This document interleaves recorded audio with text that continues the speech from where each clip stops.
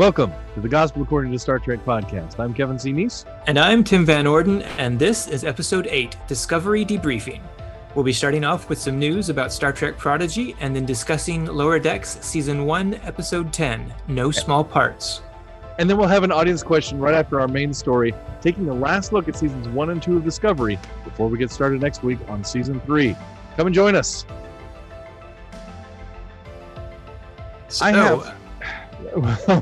Who's starting? I let you start last week, and now you're like wanting to jump in. What are we going to say? So what's up on the news front? Oh, well, that's a lame lead in. Hey, I'm tired. Give me some slack. That's okay. I used up all my energy trying to say Discovery Debriefing. Discovery Debriefing. I thought that was easier to say than the proposed title of the episode, which was New Trek, True Trek. Yeah, that one was going to be... There's no way I was getting through that. The longer version of which I will remind you almost locked me into was New Trek, True Trek, Discovery Season 2 Trek. Yeah. Yeah. So, speaking of news Trek. News Trek. Oh, smooth. Smooth as buttery silk. Smooth as an android's bottom. Sure. I wouldn't know. Your loss. Oh, it's going to be a long episode. Yeah, so new news. New news. New news on the Prodigy front. It's funny because like two different people were like, this week were like, hey, you've got to talk about this on the podcast. And one of them was you. But we like to surprise each other with the news items that we bring to the table. But this week we're not.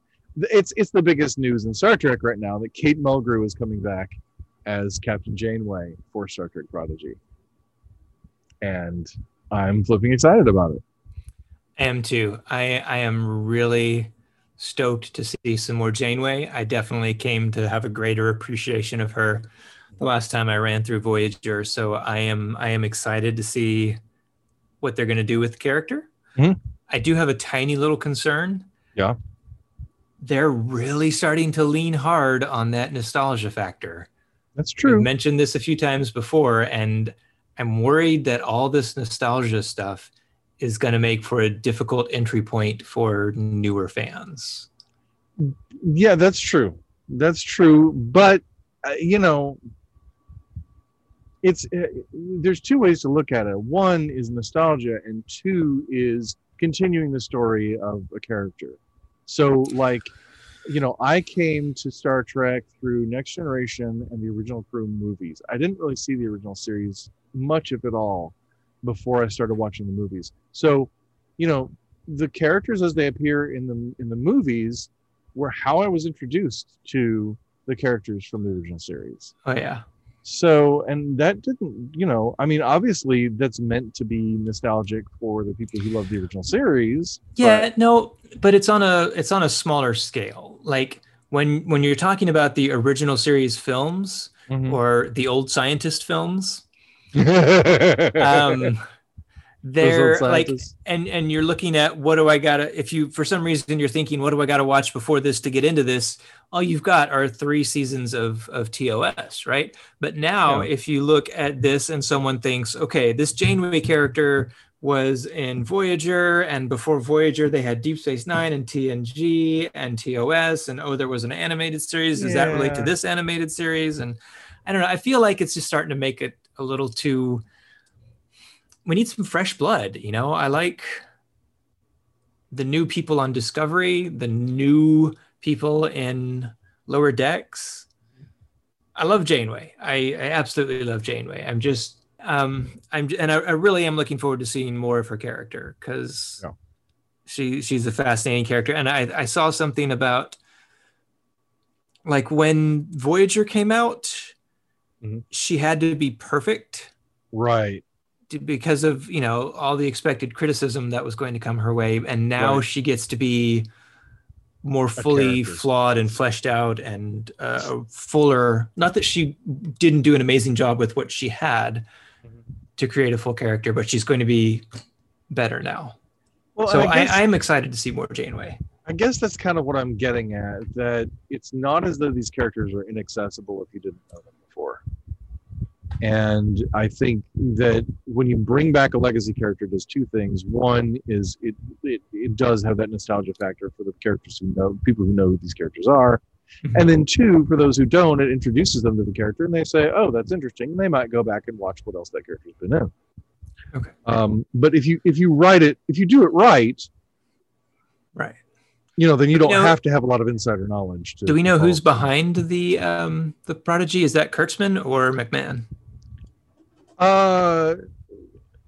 Kurtzman is involved in all Star Trek to one degree or another at this point. He is really okay. Yeah, well, I mean, he's the Rick Berman. He's the. I didn't realize he had anything to do with Lower Decks. Yeah, he's like an executive producer, but I mean, in the same way, but he's not like really closely involved in that series, from what I can tell.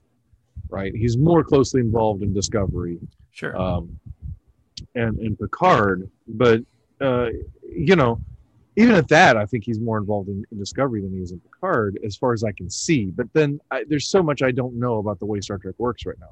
But he is the Rick Berman. So if it's Star Trek right now, it's because Alex Kurtzman is okaying it or greenlighting, whatever it is. Not greenlighting it, but Alex Kurtzman is making sure it happens. He's the one who plans how Star Trek goes. So in that respect, and to that degree, Alex Kurtzman is involved in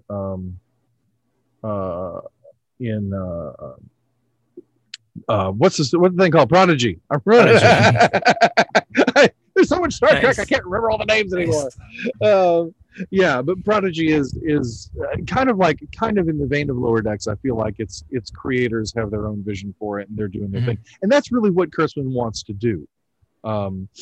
And I like that. And we'll talk about that a little more as we talk about seasons 1 and 2 of Discovery, because I'm going to start getting stuff if we lay on that. Sure. So anyway. Okay. But that's the Star Trek news. Oh, I do have one bit of Star Trek news though about Doug Jones. Oh. And you know what this is too. I do know what this is. I want to impress everybody. Ladies and gentlemen, last week we had an episode on Saru. And I tweeted, and when I was doing, it was late at night, and I was scheduling all my tweets and all my Facebook posts and everything for the episode, like I do, because I love you people, and I wanted to make sure that you get these episodes every week. So I work hard at this stuff. Anyway, I was doing that, and I just thought I'm just gonna tag Doug Jones in this tweet, and I said, I wonder what @Doug Jones Actor would think about this, and he liked my tweet. Doug Jones liked my tweet. Nice. Now, I don't know if he went and listened to the episode. He certainly didn't, he didn't DM me. We're not best buds right now. I mean, that's around the corner, but I mean, not yet. Sure. Yeah. Right. You take it a step at a time. But he liked my tweet. Then I thanked him for liking the tweet, and he liked that tweet. I have now been liked twice by Doug Jones. And that's brilliant. I can't contain myself. That's brilliant. Beautiful. Oh. Makes me so happy. That's awesome. Very good. All right, so I did want to mention a couple of things before we go on that are not exactly news, but they're sort of like things. Number one is, last week we talked about therapy and mental health. I mean, that had come up in Lower Decks. And by the way, those of you who communicate with me during the week, thank you so much for getting in touch about that episode. And we'll probably do more about mental health in Star Trek and mental health in general. But I did not know that last week was Mental Health Week. Like the week starting with our episode was Mental Health Week. And I wonder if it was planned with Lower Decks to have that as a topic for their episode. But it was Mental Health Week last week. So that's pretty cool. Very cool. And but don't wait for Mental Health Week to think about your mental health, because it's important. Also, the other thing that a lot of you have been talking to me about during the week is where we talked about disability in Star Trek. And I think we can go even further with that theme at some point too, if you guys want to hear an episode where we talk about that. There's that TNG episode with Worf where he gets the back injury. There's all kinds. You know what? A friend of mine said, and another friend mentioned the same thing, like that when they were listening to the thing about disabilities, they wanted to scream at the podcast, Jordy. Oh my! Oh yeah! Like you were even talking about glasses and seeing. Yeah, well, like, that's and that's what my wife was saying. We talked about it briefly, and she mentioned, there are different levels of disabilities. Like everybody with a pair of eyeglasses has the disability. It's just that society has accepted that and accommodated it. Yeah, no, I said that. Maybe she said it too. I don't know. But, oh yeah, she said it too. I don't listen to you. She said it okay, too. All right, that's cool. Hey, between the two of us, you should listen to her. Yeah, but I think that's interesting because there's a certain degree to which we don't think about Jordy's disability. I thought that was interesting. Just that his disability is accommodated, even though we talk about it, we still, it slipped my mind. So anyway, also just a little bit of Star Trek news that nobody else is going to care about, but in a I think it was a New York Times crossword puzzle sometime in the past week or so. One of the clues was villainous title in science fiction. And I don't know what the answer was, but I started thinking like a Star Trek nerd, and one of the things I actually tried was Admiral. Because a villainous title, like in Star Trek, Admiral, because there's always the Badmiral, there's always the Admiral who's villainous. See, this is why I need a soundboard so I can play the cricket chirp. Let's move on, shall we? Oh boy, man. I've been holding on to that for a week. Oh, maybe that's why it was so stale. Exactly. Oh wow. Speaking of stale, we got specific compliments on your Saru fart joke last week. So congratulations. Maybe that's why he liked the episode, or maybe that's why he didn't respond. Maybe so. Yeah, you turned Doug Jones off. Thanks a lot. So what'd you think of Lower Decks this week, huh? They've had better. Are you serious? No, of course I'm not serious. That was a great episode. I had to stop it and rewind it and watch that scene again. Which scene? Which scene? Oh, with Will. With the Titan, yes. Yeah, the Titan showing up. And the great thing is, I don't think we've ever seen the Titan before, so it's cool. Yeah, no, it was cool. It's a good looking ship. Yeah, it's a good looking ship. Yeah. I can't wait to see that in Star Trek Online if it's not already. Ooh, hey, yeah, that's pretty cool. That'd be cool. Yeah. But it was awesome. It was awesome, of course, to hear Jonathan Frakes and Marina Sirtis, yes, both there. Yeah, Boy, was. I could not get past Will and Deanna. I could not get to the actor names there for a moment. But yeah, that was great. That was fantastic. And I had actually read that they were showing up in this episode, and I'd completely forgotten. So it was. Oh, wonderful. Well, that's nice. Yeah, it was wonderful. What'd you think about the death of the Bajoran security officer, though? I wonder if it was a nod to Skin of Evil. Killing off the good call. Security chief, security officer. Except he actually died for something. Although I don't know that he had to. He was like, I guess maybe the shuttlecraft couldn't get out under its own power. Yeah, that was the impression I got. He had to push it out of the. But then he pulled Rutherford's cybernetic implant off, which because it was like virusy and right about to blow him up. Oh, that's true. Yeah, I guess his implant would have blown up too. Yeah, that's true. Oh wow, because Badgie was in it. Man, Badgie's evil. Badgie is nasty. Badgie is awful. Badgie is bad. Badgie's going to end up being the overarching villain of the entire series.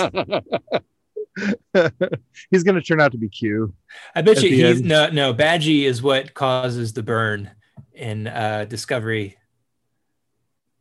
Causes the right, exactly. There you go. Perfect. Oh man. Yep. So yeah, it was a good episode. I enjoyed it. I don't know.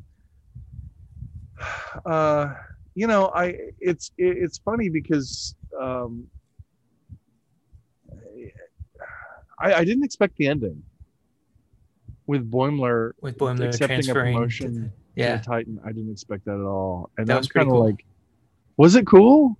Yeah, I liked it just because it means we're going to get more time on the Titan. I guess so. All right. So you're just being selfish about it. So that's cool. Yeah. Absolutely. Yeah. That fits.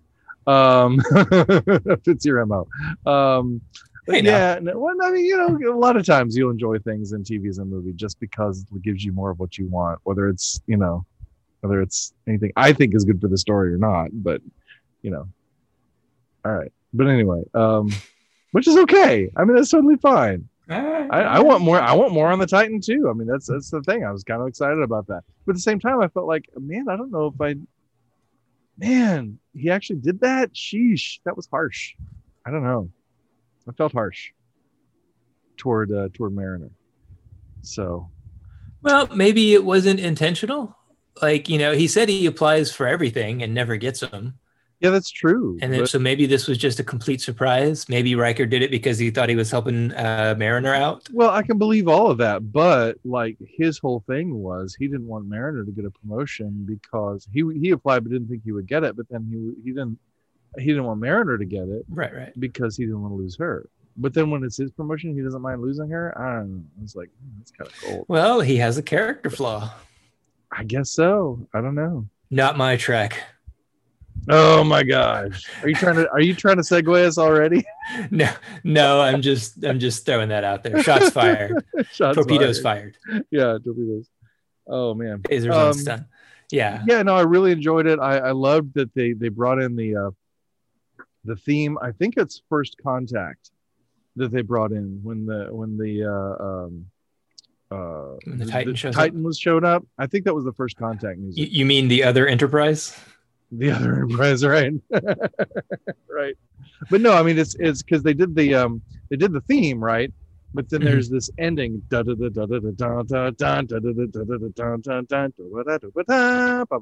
that ending is from I think it's First Contact.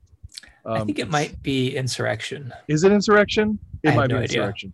Idea. It's either First Contact or Insurrection. I'm pretty sure. I know it's a Goldsmith score. But anyway, I listen to those so much that I forget which is which because I'm writing while I'm listening. So, but anyway, but yeah.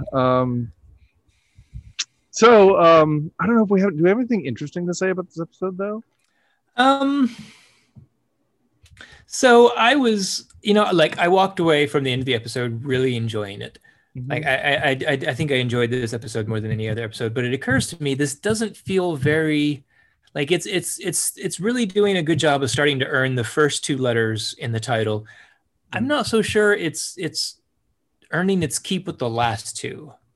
Well, and there's a balance, and I think that's okay. I think it's okay that some episodes are more Star Trek episodes and more episodes, some episodes, like on a normal series, right? Like in Deep Space Nine, you'd have these intense episodes about the Dominion War or whatever. And then you'd have like Looking for Parmok in All the Wrong Places or Profit and Lace or something like that, and it would be this goofball episode. And it just feels like these guys they're on the bridge too much. They're too important to the success of the ship, and that's not what I expect out of Lower Decks. I see what you're saying. I see. You're not talking about the funny part necessarily, because that's what I was thinking. No. Like it's okay for them. Like other series, it's okay to occasionally have a funny episode. For these guys, it's okay to occasionally have a pretty serious episode. That's fine. I have no problem with the altering tone. I don't feel like they're being very lower decky. Wow, we both said Lower Decky at the same time. Get out of my head. Yeah, no, you're not wrong. You're not wrong. That's, we had Mariner on the captain's chair for today. Yeah. So, yeah, you're not wrong about that. Yeah. So, but anyway, I still enjoy it. Yeah, me too. It's good. It's a lot of fun. When Ransom was asking Troy if she could hook him up with someone. Oh, right. Because I can make that work for me. Right. Yeah, Ransom was great. And Peanut Hamper. I was excited to see Peanut Hamper, but I was a little disappointed in her character arc. Her attitude. She was awful. That was bad. I was like, I love Peanut Hamper. Why But did she turn out to be awful? when you think about it, that was exactly the sort of thing they asked of her that the exocomps were being asked to do in that first episode, right? Exactly, in quality of life, like that was Yeah. the whole thing, and the let's ask the episode, because that's the bargain that Data and Riker strike in that episode. Is like Riker's like, okay, look, I won't force the exocomps to do this, but what if we can ask them? Will you release the transporter lockout if they agree to do this? He's like, yes. So then they go and do it, and so there was every possibility that they could say no. And it's kind of like, what if they did say no? and so that was pretty. So that was interesting. What if an exocomp blew you off? Would you still like them so much? It's like, but that's, we think of like, oh, well, they're a new life form and all that, and we glory at the new life form. But what if the new life form turns out to kind of be a jerk? Like Q. Like you, right? Exactly. But not a villain, just a jerk. It's one thing when the new life form comes at us and wants to kill us. It's another thing when the new life form was like, "Hi, I'm wonderful, and I want to be your friend," and then like, "Too bad, so sad. Go tell your granddad," and flies off. So, yeah, that was interesting. So yeah, go ahead. No, what? Go ahead. So this episode of Lower Decks also calls back to the Return of the Archons, which, if you have read my book, I use as kind of the archetype for how the original series deals with religion. And so it's a very near and dear episode to me. But they go back to the planet and the people, Beta 3, and the people have re-embraced Landru, the computer who was ruling them, as their god. Right. What did you think of that? At the time, I just thought it was a clever, funny nod. Oh, haha, another fan service nostalgia joke. But thinking about it now, it is something that you have to be aware of in religion. Sure, you may move past a false idol or a false leader, but you still got to be vigilant, because it kind of they cycle through. They come and they go. It is something you have to be wary of. It is something you have to be vigilant of. It's so easy to fall back into an old pattern or an old habit. Right. And it's not, it works not just on the religious level, but it does work on the religious level. It works on so many levels where we can buy into something and we have to move away from it. And I think it's just interesting, just the idea that they're introducing here, that, we could change things on the planet and then go back and find that things have changed back. And that's possible. It's a thing that happens because people are creatures of habit. And, this one momentous event that occurs in the history of a planet, something else might change later on down the line. And he was really convincing. He was really convincing, right? I found that fascinating. I thought it was really cool. Just a nice little, first, like you said, nod to the series, but also the of all the contraband equipment that Mariner gets out. Yes, I know what I'm talking about? No, I don't. I know that I want some Starfleet crayons. Oh yeah, there you go. That's what I want. All right, so but the helmet, did you see the helmet with the big red light on it? Yes. I got a big chuckle out of that. That was awesome. That was clever. For those who don't know, it's just a little throwback to a 1960s toy that was made into a Star Trek toy that wasn't originally a Star Trek toy. And it's legendary because it is now canon. Red light on it. It's now canon. That's awesome. So now it is a Star Trek toy. It's great. It I love that half of that. I love that half of that contraband came from Riker. Yes, that was great. That was great. So yeah, it was great to see the callback to Return of the Archons. And I do think, like a lot of things in Lower Decks, it was a joke, but it still actually is an interesting idea. And I'd love to see more of that explored. Well, we saw it with Khan, the Space Seed, and Star Trek 2. Yeah. And see what a great story was mined in. So we should maybe do it more. And and the Packlids. The Packlids, same kind of thing. Yeah. Exactly. Where we just kind of moved on. Well, and of course that was part of it. There was a thematic element of the episode. We just kind of moved on. But yeah, if the Packlids continue on their logical progression, that's kind of a good idea of where they would end up. So I thought that was really cool. Yeah, very good. I remember watching Deep Space Nine and seeing a Pac-Led hanging out on the promenade, and I was like, "What is that dude doing there? Why are there Pac-Leds on the promenade? They do not need to be here. They're too dangerous." So yeah, I enjoyed the episode. It was good. It makes me want a season 2 for sure. I'm interested. I want to see what happens. I was wondering the whole episode, like once the Cerritos started getting wrecked, I was wondering if they were like, because I knew that Boimler was going to transfer off, and then Really? yeah, I had just read that. I had read a spoiler about that. Okay. So when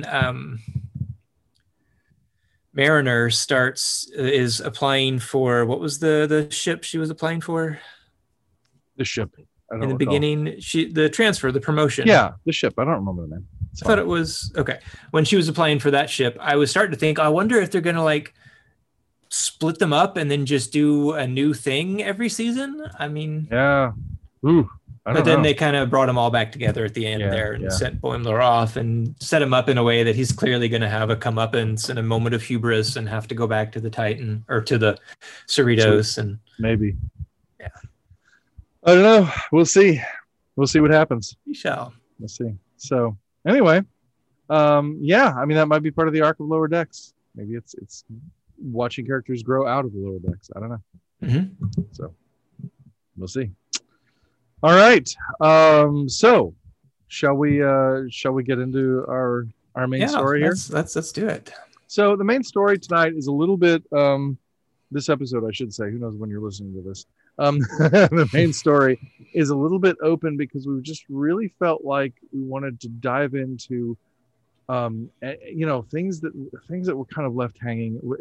There's so much in seasons 1 and 2 of Discovery, and there's so much we haven't gotten to because we've spent time on what we spent time on just based on what was interesting to us. But there's so much. I mean, characters and stories and all that kind of thing. But the thing you were sort of teasing earlier was not my Trek. So so mention not my Trek. Not my Trek. I don't know if it's a hashtag or a popular phrase or whatever. I just know that there's a lot of people that don't like the tone and the color of it, and the characters, and just a lot of people feel like it's not a good representation of Star Trek. And right. I feel like a lot of those people, they're entitled to their opinion, even if it's wrong. But I feel like they haven't looked at it deeply enough. Well, I can definitely understand people being put off by the series. I mean, I was one of them for a while. I watched the first 3 or 4 episodes, and I'm like, no, not my Trek. Mm-hmm. Yeah, but I agree with you that there's more to it, and this is the thing that I was going to talk about Kurtzman earlier. That I was reading a quotation from him, which I had read before, but which I thought was interesting. And he's like, I think that I'm paraphrasing a little bit, but he says, I kind of think of Star Trek like a crayon box. There's all kinds of different colors of crayons in the box, but they're all in the same box. Right. And I thought, well, that's really cool. And I've talked with friends too who are like, and he mentioned something about this too. Is like some people might like some series, some people might like only one, some people might like all of them, but they can take or leave whatever they want. And I think that's a lot better way to look at it and to think about it. Because I think fans have tended to think of Star Trek as a monolith.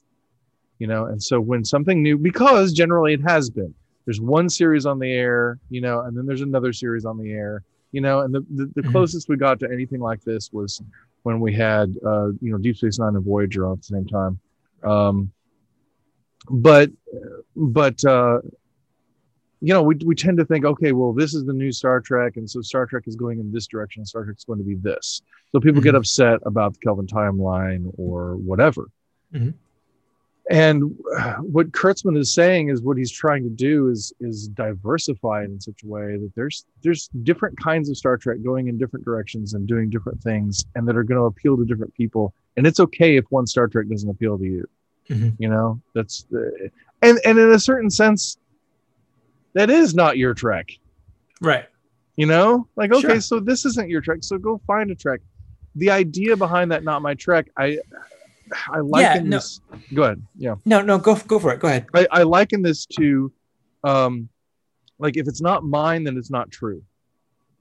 You know, if it's not my Trek, if it's not what I want to see in Star Trek, then it's bad Star Trek. Yeah, and I think a lot of it, though, is they're coming at it from the angle of they don't feel like it's philosophically Trek, you know? Right. Which like, is just... Go ahead. They're looking at the quote unquote grimdark nature of Discovery, and how it's not everybody is happy hunky-dory with each other, and saying that it's left the philosophy of Star Trek behind.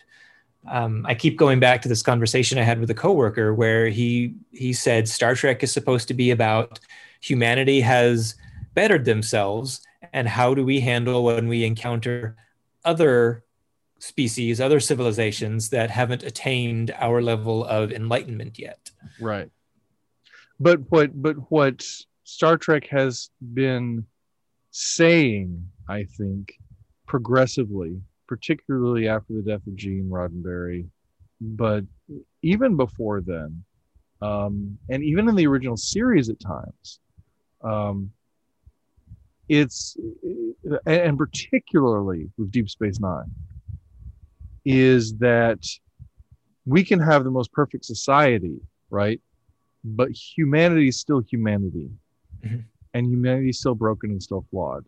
Even in like Return of the Archons, when Kirk is talking to the lieutenant down on the planet, you know, and he's saying, well, a couple of fights have broken out, you know, and there's some, you know, unrest and whatever. And he's like, you know, it's not pretty, but it's human, you know. And even then there was that idea that Cisco says in I think it's Way of the Warrior, but he says, you know, the problem with Starfleet is Earth. You know, they've been on Earth so long, and everything's perfect over there. They look out the window and it's paradise, and it's hard to remember that it's not paradise everywhere. But there's something also about Deep Space Nine that says that there's something we carry with us, right, in the human heart. We can have the most perfect society, but human hearts can still be corrupted. Human hearts can still be, and I think that the arrogance of the idea that, like, you know, we've evolved and we're elevated, you know, that's undercut even in First Contact. You know, when Lily is getting angry with Jean-Luc, when he's talking about, you know, oh my, you know, in my century we've evolved beyond the need for revenge, you know.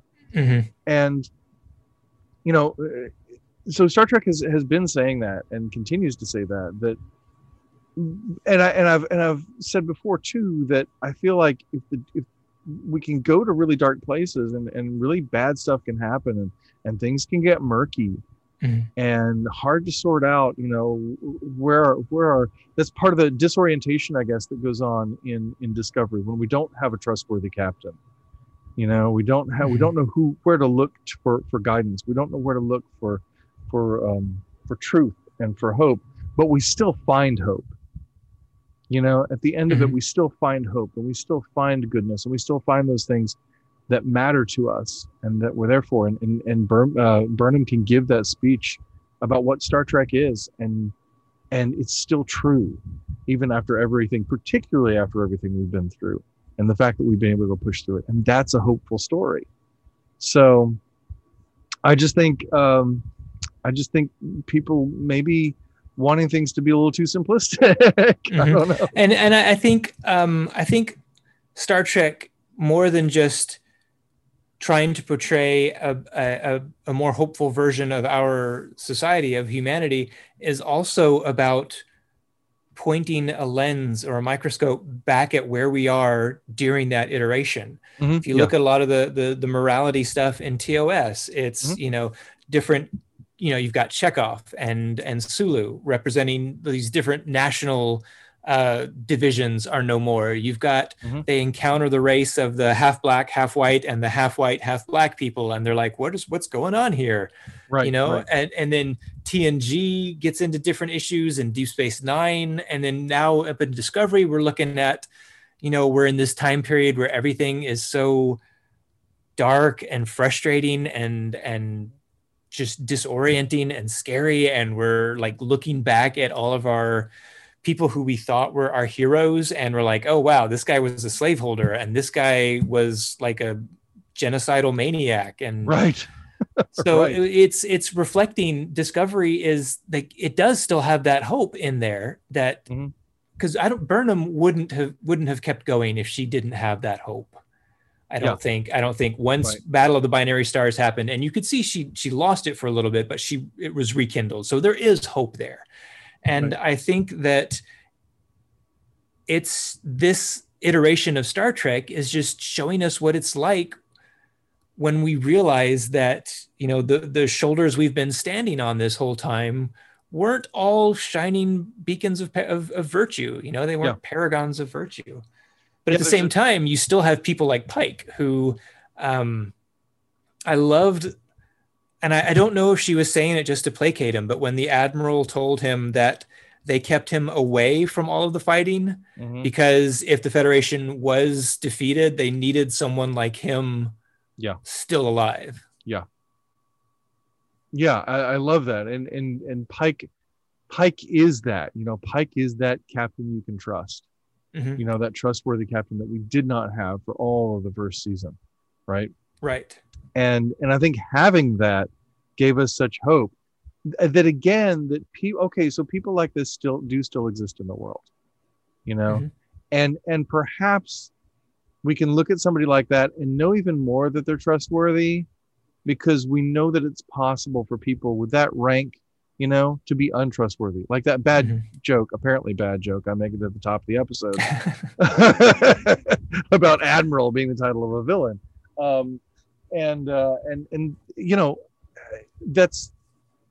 That's a good thing. That's a beautiful thing. It's good to have both in a series.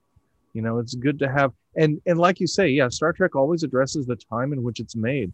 And we do live in very disorienting times. We live in very, in times where things we used to be able to trust in crumble from beneath our feet. And it's hard to find our bearings. Even if your bearing is Jesus, right? The Christian culture in our country is so marred and fractured and broken and mired in political gamesmanship, and there's so much corruption and greed and abuse, and oh man, it's just revolting to look around a lot of the air quotes Christian world today, the church world today. And one of the things that has grown my faith was, I was just thinking yesterday, actually, I grew up in Southern Baptist world, an evangelical subculture, firmly entrenched in evangelical subculture. And at a certain point, about 20 odd years ago, I started walking away from it. I started moving away from that culture, from the church that I was a part of most of my life. And, I quit my job at the bookstore and all that kind of stuff. And having to reorient myself, and to find a grounding for my faith that wasn't in these institutions that I was starting to distrust, and this system of sort of religious governance that I was starting to distrust, and all of that has grown my faith and helped me own my faith. But at the same time, I feel like I have my faith and I own my faith the way I did because of the evangelical subculture in which I grew up. So it was this weird transition where the thing that rooted me then becomes something I need to leave behind in order to find my roots again, not in the evangelical subculture, but in Jesus, right? And so it's like we were saying, with Not My Trek, it just reminds me of this paper I went to hear in college at my Christian university that I went to. But this paper that I went to hear, and it was on the Passion of the Christ when it was new. Mm. And this guy was talking about the film, and he said, the thought that I carried, when I was watching this in the movie was, that's not my Jesus. And the implication in what he was saying of that's not my Jesus was basically, that's not the real Jesus. That's not the true Jesus, because my Jesus is the real Jesus. And, that's one of the things in my studies of Jesus films and looking at all these different ways that Jesus is portrayed and all these different ways that people try to understand Jesus from all these different angles. It helps me to realize that we all have different perspectives and that's a good thing, mm-hmm. and that I shouldn't cling too much to, my Jesus as the Jesus, I mm-hmm. think there are essential things that we can say about who Jesus is, right? Right. But then there's also a lot of variance for how we understand that and how different explorations and different depictions can help us to think more clearly and more deeply about who Jesus is. And, and it's the same kind of thing that we're going through in Star Trek. I just see that happening, that, yeah, maybe this particular Trek is not your Trek, but it is still Trek. It is mm-hmm. still Star Trek, and it's good. And it's good to stretch. And even if you end up not liking the series, like I was saying last week, the characters are a gift. So I think. I agree. But yeah. What else were we talking about, possibly covering about seasons 1 and 2? We did talk about Pike there a little bit, which is good. Yeah, touched on Pike. Which I like. The other thing that you had mentioned is the concept of unity, and this is something that had come up in some things that I've been working on. But why don't you tell me what you had in mind regarding the concept of unity? I'm not really sure. It was something that while I was watching the sermon this morning online, it kind of struck me as he was talking about, and it was a passage from Romans. I can't remember the chapter and verse or anything. But he was talking about, Christ calling us, that he was talking about the divisions that are that are so prevalent right now. Mm-hmm. To fall into those is to conform to the world, mm-hmm. Which is what we're called to not do. Mm-hmm. And it made me think of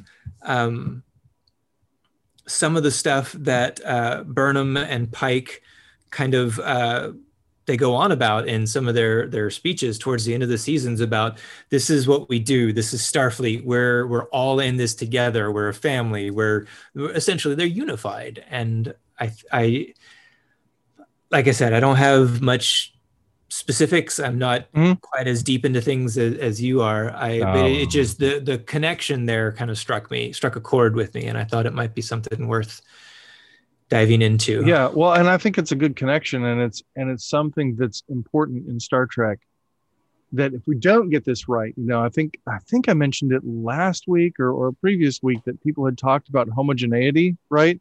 Mm-hmm. And I've talked several times about the monoculture on different alien planets where the whole planet all dresses the same and mm-hmm. has the same religion and all that sort of thing. But then also the idea that that difference is not accommodated in the Starfleet or in the Federation. And if that's the case, that's a homogeneity that works against Star Trek ideals, and that's really true. And anytime we see that, anytime we get a whiff of that, I think things are going in the wrong direction. Because we really do have unity in diversity. I mean, think about the crew of the Discovery, mm-hmm. right? Especially as it comes to us in the first season, you have a captain who's human, and and a white guy, but who is not what we usually see from a captain, right? Mm-hmm. Right. You have Burnham, who's kind of this weird outsider person too, but then you have Tilly, who's such a nerd, and And you have Saru, who's one of the most alien looking, alien acting aliens that we've had in Star Trek, you know? Yeah. And you have a couple of people with cybernetic implants. You have one person who is basically mostly cybernetic implants. And, you know, just a lot of difference, a lot of variety. Different races, different genders, different things, you know. You know, it's one of the more, it may be the most, I don't know. Depends on how you define diversity, right? But it's one of the more diverse casts in Star Trek. It's certainly pushing for that. And I think that's so great because the best unity, and I was reading stuff from C.S. Lewis about this too, that the best unity is not in everybody all being the same. Right. You know? Star Trek focuses much on the growth of the individual at its best, as much on the growth of the individual as the growth in the journey of the group. And they work together. The individual journeys and the group journeys work together. And, you know, and it may be, your pastor may have been talking about 1 Corinthians 12. I don't know. No, it was from Romans. It was from Romans. Yeah. Okay. I was thinking about the body, you know, one body in Christ. Paul talking about the body and saying that, you know, you're each members, right, of the body, but you're different. The body can't be a single eye. Well, maybe it was Corinthians then. I might have sworn it was Romans. Well, he does talk about it in Romans too. Looks like in Romans 12:5. Yeah, because I know this stuff off the top of my head. No, I looked it up. There's that evangelical upbringing. Oh yeah, let me tell you, it's the internet age is what it is. But just as one body we have many members, and not all the members serve the same function. So we who are many are one body in Christ, and individually we are members who belong to one another, and we have different gifts according to the grace given to us. You know, so. That's in for those who are looking. Romans 12. Gosh, we never talk about like specific verses on this show. But it's in Romans 12, starting with verse 4-ish. But why not start at the beginning? Read the stuff in context, because, you know, that's the best way to do it. Yeah. But context is for kings. Yeah, right. Ooh, nice reference. Very good. It's, I think different people being themselves, being their different people, but working together toward the same goal. I think that's true unity. That's good unity. That's healthy unity. As opposed to the homogeneity, again, in Return of the Archons. Star Wars does this too, you know, like you've got the desert planet Tatooine and the forest moon of Endor. Right. And what this is, I think, is it's more of a storytelling technique. It's like a fantasy setting, but expanded. Instead of the desert of mystery, now you have the desert planet of mystery, because you're traveling through the stars. So I don't know if it's an intentional effort to try and homogenize stuff so much as it is just that fantasy setting, making use of different sets, but on a grander scale.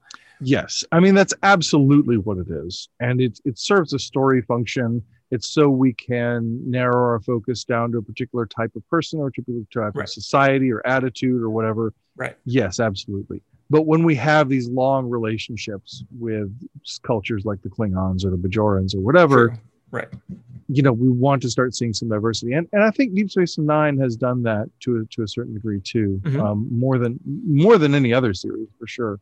But I just think, I mean, it's not a bad thing necessarily, but it is a thing that happens, and it's kind of part of the way the stories are told. But yeah, no, you're right. You're not wrong at all. I mean, that's definitely how it functions. So, and there was something else I read kind of along the same topic, and it's played out in Undiscovered Country and in the first season of Discovery. These the Klingons fear that the Federation is making everybody like them. Yes. And from the outside, they don't understand the inside. They don't understand. They don't see these different parts maintaining their individualism, but still working for the greater whole. Like in Star Trek 6, as Azitber says, when they're at the table, she says that the Federation is just a Homo sapiens only club. And Chekhov says, you know, we believe that, you know, everyone has inalienable human rights. And she says, in Alien, human rights, if you could just hear yourself talking, just like, yeah. And I think they're not wrong to fear that. In a lot of respects, they're not wrong to fear that, because it's a real danger. It's a real danger, even just in Starfleet and in the Federation as it is. And that's another thing I really like about the vision of the Federation. This is getting way off topic, but the vision of the Federation that is I can't think of the name of it right now. Maybe I shouldn't talk about it, but the sphere in Star Trek Beyond. I can't think. The Yorktown. Oh, Yorktown. Right. Yeah. There's so much diversity in that. They put 50 different alien species in that. Yeah. In that one scene that's so short. It's just beautiful. Well, no, I don't think this is far off topic. This whole topic of the Federation, I think what the Federation means, what Starfleet means, I think is the central theme to Discovery, especially looking at some of the trailers for the third season. I think Starfleet is what Discovery is going to be about. In the end, we'll look back at Discovery and... Yes. Oh, I think you're onto something there. I think you're bang on. And it's all in that speech that Burnham gives, right? It's all in that speech about, this is Starfleet. We are Starfleet, Right. And talking about when everybody's getting the medals and everything, what is that, the end of season 2, I think? Yes. Oh my gosh, that was beautiful. Gosh, that was so beautiful. And of course, and then again, you're just like, and this is why we love Michael. Because she has the center. I wonder...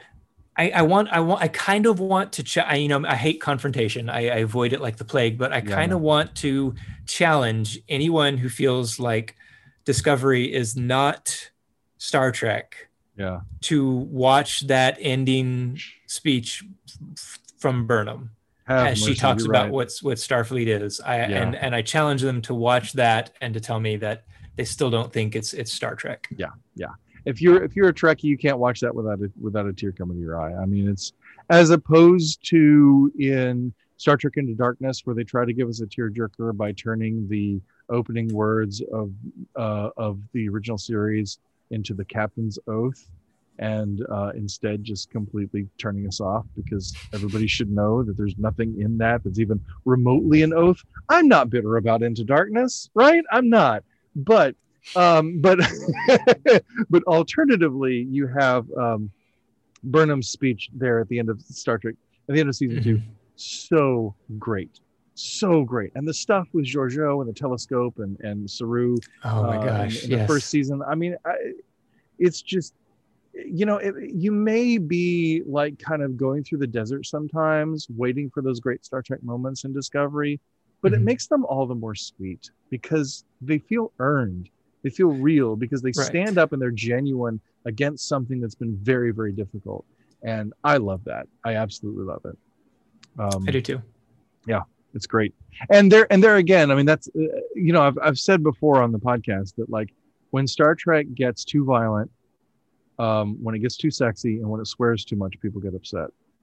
And particularly Christians get upset about that stuff because there are things that make people uncomfortable. And I always say, because I know a lot of Christians particularly are very sensitive about content, right? They're very sensitive about the kinds of things that they watch.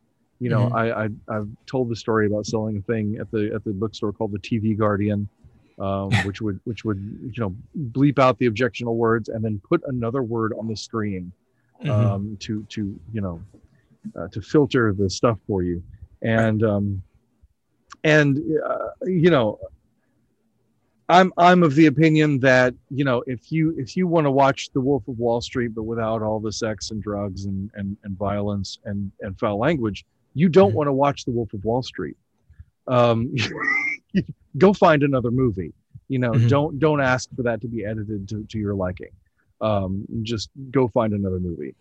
If you want to watch The Wolf of Wall Street, you're going to see, you're going to hear the most F words ever in a movie. And it's a great movie. So either enjoy the great movie and not worry about the fact that it has all the F words in it, or go find another movie. But I say that not in a dismissive way. I say that like make active choices, because I know that there are people for whom certain things they don't want to hear, they don't want to watch, Mm-hmm. you know. And so I do want to be conscious of that, and I don't want to say, oh, you should watch this anyway, even though that kind of stuff offends. Right. It's okay, you know, if you have a conviction against watching certain things, fine, don't watch those things, you know. It's like the meat offered to idols thing, you know. Exactly. It's certainly not anything that's a sin for me. It's certainly not anything that I have any moral or ethical problem with at all. Mm-hmm. But it might be for someone else, and so I'm just going to respect that and move on with life, and not look down on somebody because they have a different set of standards than I do. Right. They're welcome to have their standards, but then don't get mad when people make things that don't meet your standards. Right. What you like to see in Star Trek, or whether you like it being TVMA or not, or whatever, people can make whatever they want to make, and they're not out there to make something that pleases your sensibilities. So if you don't like it, just don't watch it. Find something else to watch, you know. Exactly. And or you know, and watch the stuff that you do like enough that people want to make more of it because they make a lot of money on it. Mm-hmm. Not that money is the only motivator, but it does talk. It does talk. That's very true. Yeah. You know what else is money? Time. And time we have gone over. Oh, have we? Oh my gosh. Yes. And it was good conversation. Did we talk about everything we wanted to talk about? Oh, no, not even close. Oh. I mean, we didn't talk about Tilly. We didn't talk about list every other character in Discovery. Well, I mean, we've had 2 seasons of Discovery and an hour and a half total of time across all of our podcast episodes to talk about it. True. So we'll talk about these things more as we get into season 3. You know, and yeah, I'm sure at some point in season 3 there'll be a Tilly episode that allows us to dive more into her from the first and second seasons, et cetera, et cetera. So there's going to be plenty to get into, I think. Yeah. We'll get there. We'll get there. So I hope everybody enjoyed listening to this one. It was a little off the wall, but we just wanted to do a flyover of season 1 and 2 before we got into season 3. Can't stop talking about how much I love Discovery. I'm so excited, more so because of the conversion that I've had with it. You know, it's just all the sweeter having come around to it. Yeah. Yeah. And you know, gosh, that's true of a lot of things, isn't it? You know, I don't want to ping too hard on the word conversion, but I mean that's true. You know, I mean, I've just been reading, which I highly recommend to our audience, a book called The Narnian. Oh, I thought you were going to recommend reading. I'm like, yes, no, I do recommend reading. But there's a book called The Narnian, and if it intimidates you, get the audiobook, or because it's kind of big, but it's great. It's absolutely great. It's a biography of C.S. Lewis. And it's really interesting to see him because he described himself, and he definitely was a reluctant convert, and very much, and just to see how I identified a lot with the fervency of his faith because he had questioned it so deeply, because he was so much opposed to it before he, before he arrived at logical conclusions, but then also had an emotional process and that caused him to believe that you know the story of Christ is real. And I've gone through similar kinds of processes myself, and just kind of like, you know, hardcore questioning. So I think it's like I keep saying, if you haven't questioned your faith, it isn't yours. Exactly. Absolutely. Because you don't hold it; it holds you. Yeah. Not to like I said, not to dial in too hard, but anyway. Yeah. All right. So did we have a question, or were we going to talk about the new format coming up? We're going to do both. Okay. So this is kind of a nerd question, and I love nerdy questions. But the question was about the episode "Who Mourns for Adonais?" And yes, it is Adonais, not Adonai, not Adonis, not Adonais. It's Adonais. And it's based Adonais. That's good. No, it's Adonais, which you may recognize as a title that people call Jesus. It's just a Greek word for Lord, Adonai. And so it takes its title from a poem, and there's a long story behind it. But it's the episode where they are on the planet with Apollo, right? And Apollo wants them to worship him. And they ultimately gain victory over Apollo and are released from the planet. This is in the original series, obviously. They gain victory over Apollo. They drain his power source or whatever, and he has to leave, right? And he goes on and he has this speech about passing on to be with the other gods who, long ago have left Earth and all that sort of thing. Mm-hmm. And Kirk has this musing at the end where he's like, would it have hurt us, I wonder, to have gathered only a few laurel leaves? Like, they gave us so much. Like the Greeks and their gods and all that, they gave us so much. So much of our history, so much of our culture is built on Greek civilization. Would it have hurt us, I wonder, to have gathered a few laurel leaves? And gathering laurel leaves being, as an act of worship. Mm-hmm. And, this person's wondering about this musing at the end of this episode. Like, what do I make of that? And they were asking, what does that mean? Would it have hurt us to have gathered even a few laurel leaves? And I honestly don't know what to make of it. I'll be honest. It's an odd little note at the end, because I think about this quotation from Pier Paolo Pasolini, who was an Italian film director, and he directed one of the great Jesus films called Evangelo secondo Matteo, the Gospel according to Matthew, or the Gospel according to Saint Matthew, as it's usually sold in English, and from 1964. And he said, if you know I am an atheist, then you know me better than I know myself. Like, he had a reputation as an atheist. And he said, I may not be a believer, but I have a nostalgia for a belief. And I feel that a lot in Gene Roddenberry, that nostalgia for a belief. And I wonder if that's kind of what's going on in the scene, that Kirk is expressing a bit of a nostalgia for a belief, or a nostalgia for a time and place, and just saying, this is a being still. This isn't a fantasy. And this idea, it's this whole chariots of the gods concept, that the gods are actually aliens, that there were real beings that the gods are based on, and they're alien beings who came to Earth, which is, it is what it is. But it's kind of baked into Star Trek. We do that a lot. Yeah. A little too much.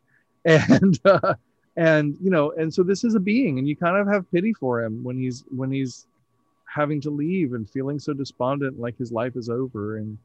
And he says, I wonder if it would have hurt us to have gathered just a few laurel leaves. Like, could we still give him a little bit of honor? Could we still make him feel good just for a few minutes, just for a little while, Mm-hmm. Would it really have hurt us? And I don't know the answer to that question, in all honesty. And I think maybe it comes more down to, could we have dealt with this a different way? Was there a sort of a diplomatic solution? We might consider this being's feelings, consider this being's ancientness, right? I don't know if it's a word, but whatever. And maybe have done something to make him feel accommodated, to make him feel that we understand that we do owe him something. We do owe the Greek civilization something. We do owe that pantheon of gods something, because it did help form who we are as a people. Mm-hmm.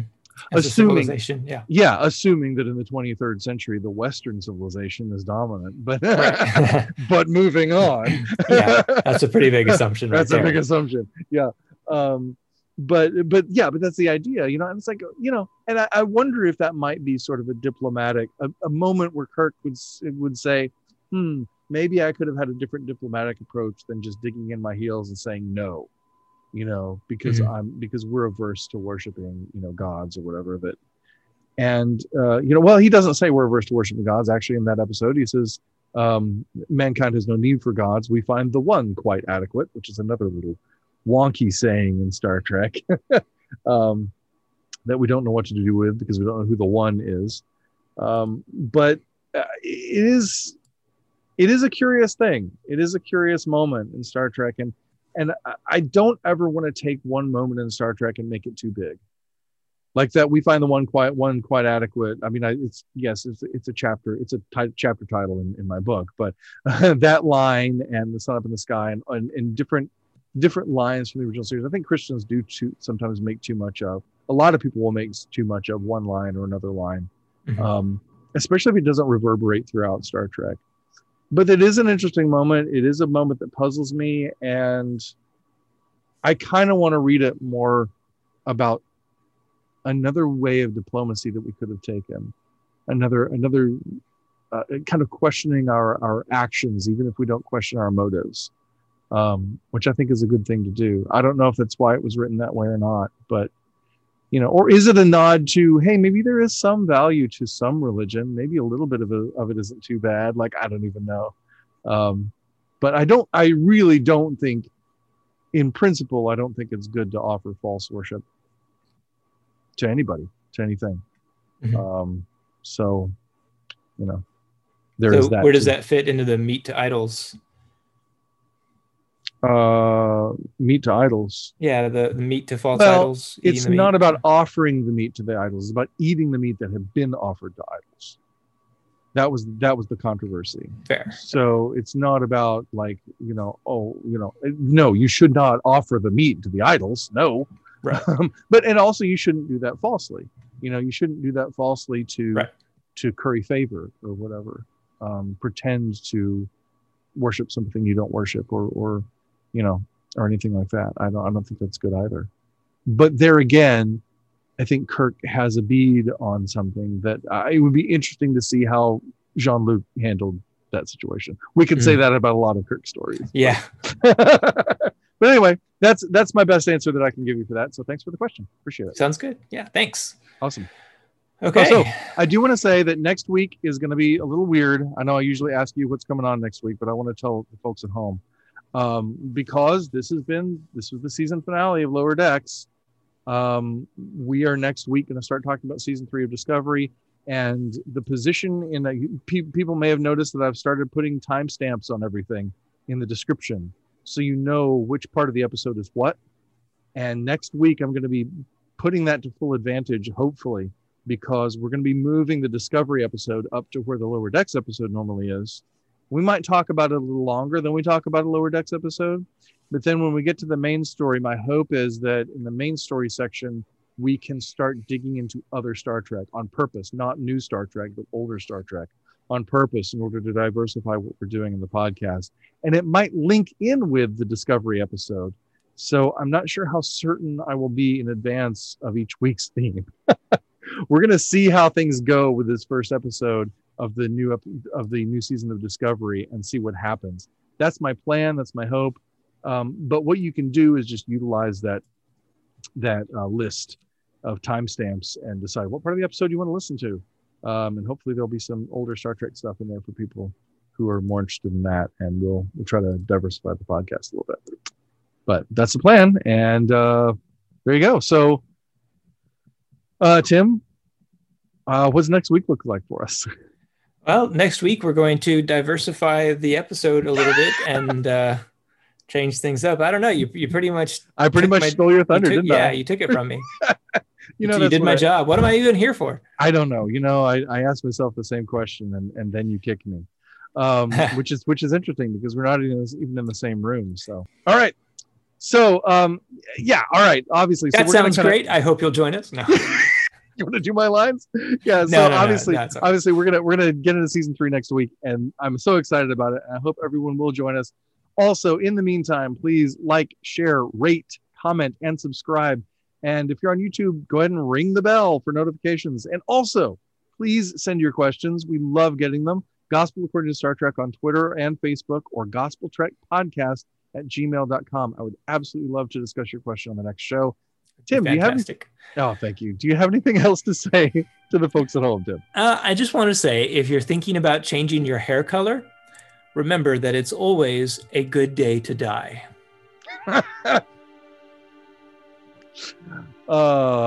That's beautiful. I love it.